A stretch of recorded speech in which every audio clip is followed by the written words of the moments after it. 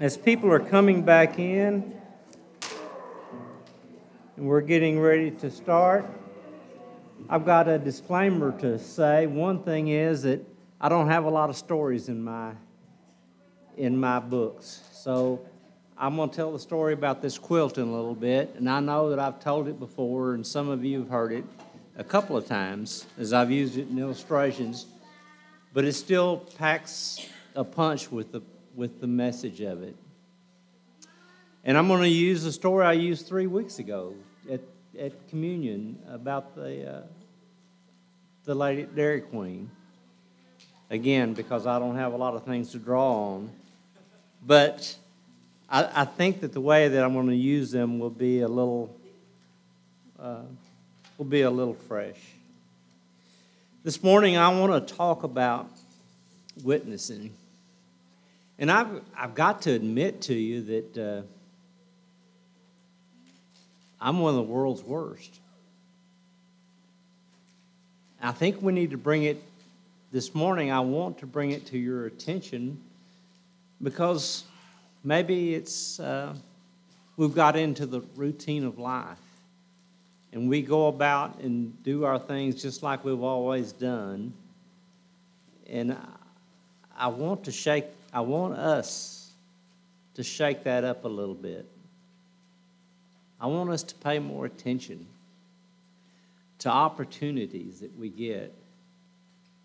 The passage that I've chosen it's rather long, and I'm going to skip through part of the middle of the story, but it's a story that you know very well. In John chapter 4, the first part of the story goes down to about verse 19. And the Pharisees heard that Jesus was gaining and baptizing more disciples than John, although in fact it was not Jesus who baptized, but it was his disciples. When the Lord learned of this, he left Judea and went back once more to Galilee. And this is where the story starts, of the Samaritan woman. Now he had gone through Samaria, so we came to the town of Samaria called Sychar. Near a plot of ground Jacob had given his son Joseph. Joseph's well was there, and Jesus, tired as he was from the journey, sat down at the well. It was about the 6th hour. It was about noon, the heat of the day. And this is dry, desolate country we're talking about. When a Samaritan woman came to draw water, and Jesus said to her, "Will you give me a drink?" His disciples had gone on into town to buy food. The Samaritan woman said to him, "You are a Jew, and I am a Samaritan woman. How can you ask me for a drink?" For the Jews don't associate with Samaritans. And Jesus answered her, "If you knew the gift of God and who it is that asks you for a drink, you would have asked him, and he would give you living water." "Sir," the woman said, "you have nothing to draw with, and the well is deep. Where can you get this living water? Are you greater than our father Jacob, who gave us this well and drank from it himself, as did his sons and his flocks and his herds?" And Jesus answered, "Everyone who drinks of the water will be thirsty again, but whoever drinks the water I give him will never thirst. Indeed, the water I give him will become in him a spring of water welling up into eternal life." The woman said to him, "Sir, give me this water so that I will not get thirsty and have to keep coming here to draw water." And he told her, Go, call your husband and come back. I have no husband, she replied. And Jesus said to her, you are right when you say you have no husband. The fact is, you have had 5 husbands, and the man that you have is not your husband. What you have just said is quite true. Sir, the woman said, I can see that you are a prophet. Our fathers worshipped on this mountain, but you Jews claim that the place where you must worship is Jerusalem. And Jesus said, believe me, woman, a time is coming when you will worship the Father neither on this mountain or in Jerusalem. The passage continues on a little further, and you can preach this. There's so much depth to this passage. There's different ways you can preach it, but what I want to look at is just the fact of how this woman witnessed. This Samaritan woman. She met the very Jesus face to face. And what we see is that she went back into town and got her husband. And everybody else, evidently, that she could get her hands on, and brought them back. Going down to verse 39, many of the Samaritans from town believed in him because of the woman's testimony. Many. He told me everything I did. So the Samaritans came to him, and they urged him to stay with them, and he stayed 2 days. And because of his words, many more became believers. And they said to the woman, we no longer believe because of what you said. Now we have heard for ourselves, and we know that this man really is the Savior of the world. One person's testimony, one person's witness, and the whole town came to know Jesus. You know, I told you a story the other day about the young lady at the Dairy Queen, and she was ringing up my order, and she had a long sweater on, and she was punching in all the stuff, you know, and no tomatoes, and give me some French fries with that, you know. And her sleeve worked up her arm, and on her arm was a big tattoo all the way down her arm, and letters that tall. And the letters, the tattoo said, loser. That hit me hard. And in between my conversation with her, I told her, I said, honey, you're not a loser. And she pulled her shirt back down real quick and hurried on to shuffle me along to get to the next person in line because there was a long line. And I thought about that, and you know, maybe she was.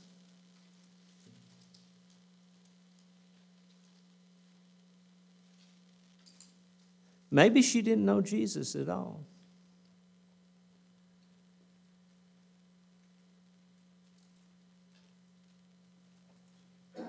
How many people are like that now? How many people don't know Jesus? Maybe that's the only chance I ever get to see her. I don't know. But what if I'd said something different? You think, what could you say different? Maybe I could have introduced God into the conversation by saying that You're made in God's image.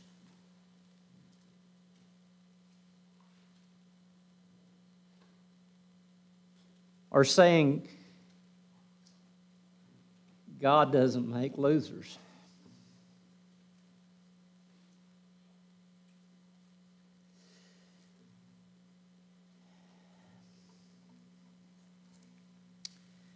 Maybe we need to start adding God back into our language, our vocabulary. You know, I don't do that very often. You know, words like, if God wills. You know, God willing, I'm going to go do that tomorrow. Maybe God bless. There's a lot of those phrases that we could enter into our vocabulary.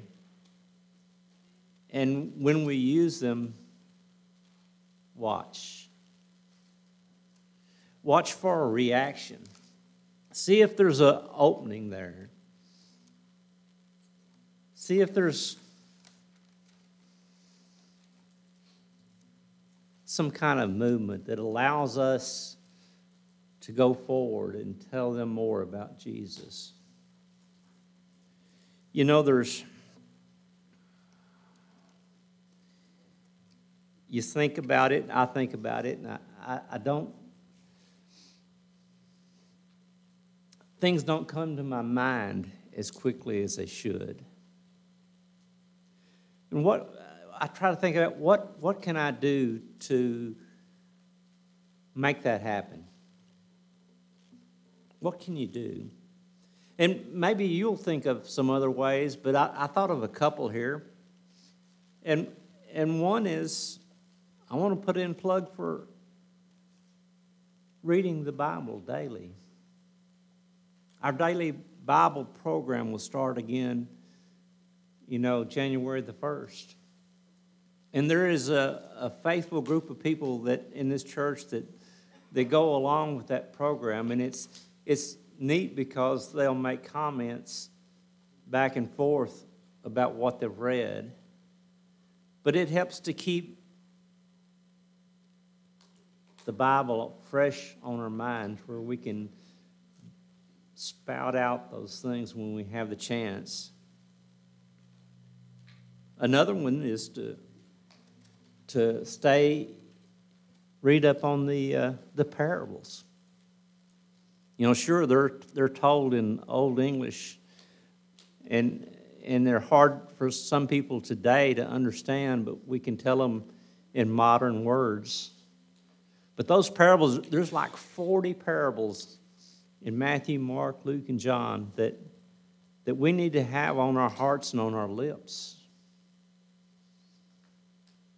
to use to witness to other people. Another one, this Samaritan woman, remember those words? He told me everything I did. Our personal testimony needs to be fresh on our minds to where we can use it to tell the story of Jesus.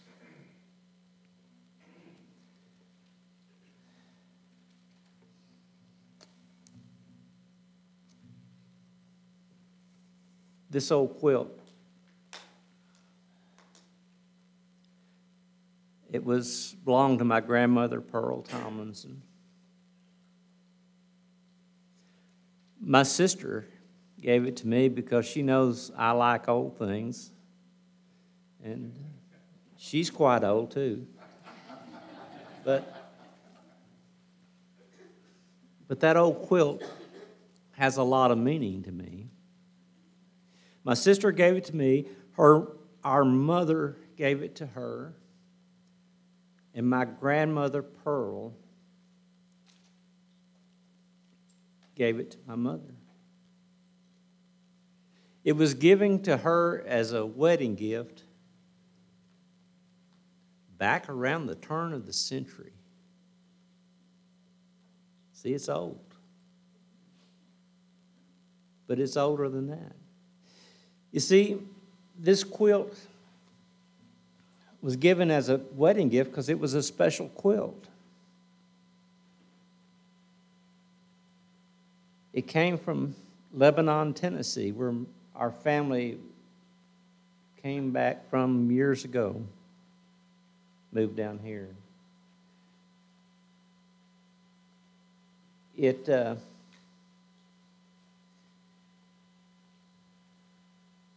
was sewn inside of a mattress to keep the soldiers from taking it during the Civil War. The soldiers would come through and they'd take the dried meat and the canned goods, and they would raid the farms and they'd take the blankets to wrap up in. They wouldn't mess with the mattresses. It was too heavy to carry. So that's how it was saved. There's not very many of them left in this world. That's over 150 years old. And when I pass from this life, Shannon will get it. And I'm sure it'll go on down the family for a while. I don't know how long it'll hold together. It's very delicate. You have to take care of it. But what's going to happen at some point in time, somebody is going to forget the story. An old mouse is probably going to get into it and eat part of it up, and somebody's going to think, well, this is just a rag, and it'll go out into a doghouse somewhere.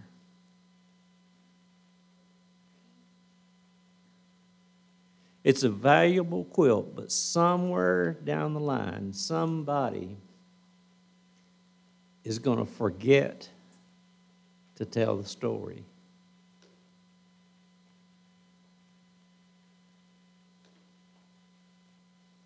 You know, when I was in grade school, our teachers asked us what kind of a Christian we were. And they was talking about Baptist or Methodist or Presbyterian or Catholic is what they was looking for. When it came around to me, they asked me and I said, I'm a Christian. And they said, yeah, but what kind of Christian? I'm just a Christian. I had to explain that I go to East McKinney Christian Church and that it was a non-denominational Christian church. And I didn't really know what that meant back then anyway. But that's what I was taught. And the teacher finally grabbed a hold of what I was talking about. But nowadays, you know, that's been 40 over nearly 50 years ago. We've been through 2 generations. What's a generation? It's 20 years, isn't it? We've been through 2 generations of people, and I'm not saying that school's the only place that you learn about Jesus, but we've seen the decline of people that told the story. When I was in school, teachers, you knew that they was Christians and they was free to talk about it, and they did. Nowadays in school, the kids don't talk about Jesus at all. And I'm not saying that, you know, that's where they're supposed to learn it.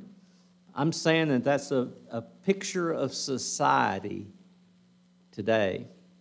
We have a generation now that has not ever been told about Jesus. And that girl at the Dairy Queen that had loser wrote on her arm is probably one of them. Probably doesn't have an idea of who Jesus is. This Christmas holiday season is just a holiday for her. The fact that we celebrate Jesus' birth is never entering her mind.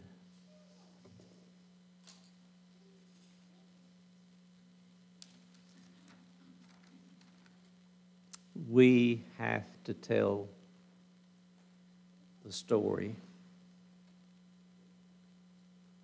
We have to. No other way about it. Some people say, well, I don't know what to say. I'm scared I'll mess up.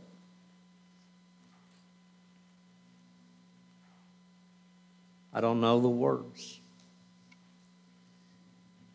But I'm here to tell you,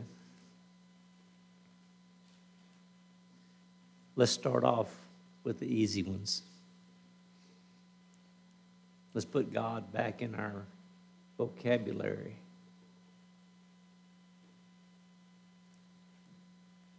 Even practice on the Christians, the people we know. It's okay. I think we back away from it because we say they know Christ, so there's no need in that God is everything to them. That I don't need to tell them that God loves them. But you can. And they're not going to laugh at you, and they're not going to give you a hard time.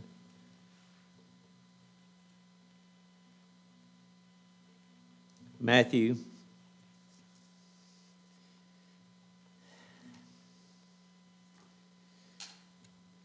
28, passage that you know more than anything else is probably the Great Commission. Jesus sent the 11 disciples. They went to Galilee, to the mountain where Jesus had told them to go. And when they saw him, they worshiped him, but some doubted.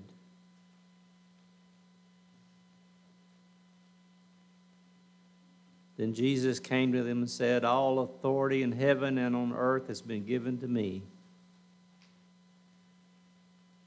Therefore, go and make disciples of all nations, baptizing them in the name of the Father and of the Son and the Holy Spirit, and teaching them to observe everything I commanded you.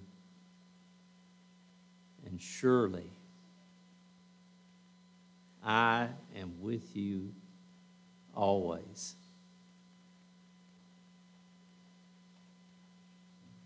To the end of the very age.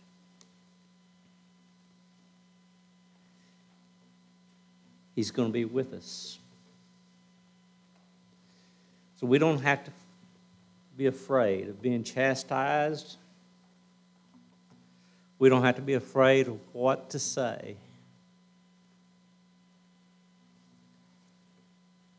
We just have to tell the story of Jesus. Read up on those parables. Join the Bible reading program and try to keep God's Word fresh on your mind. And give the glory to God. Our dear and loving Heavenly Father, we thank you for Jesus. We thank you that he's loved us so much that he went to the cross and died for us. We just pray this morning that you'll remove the barriers that we have placed that keep us from witnessing for you. That you'll give us encouragement and love, and maybe some easy people to witness to, get us started, so that we can tell the story.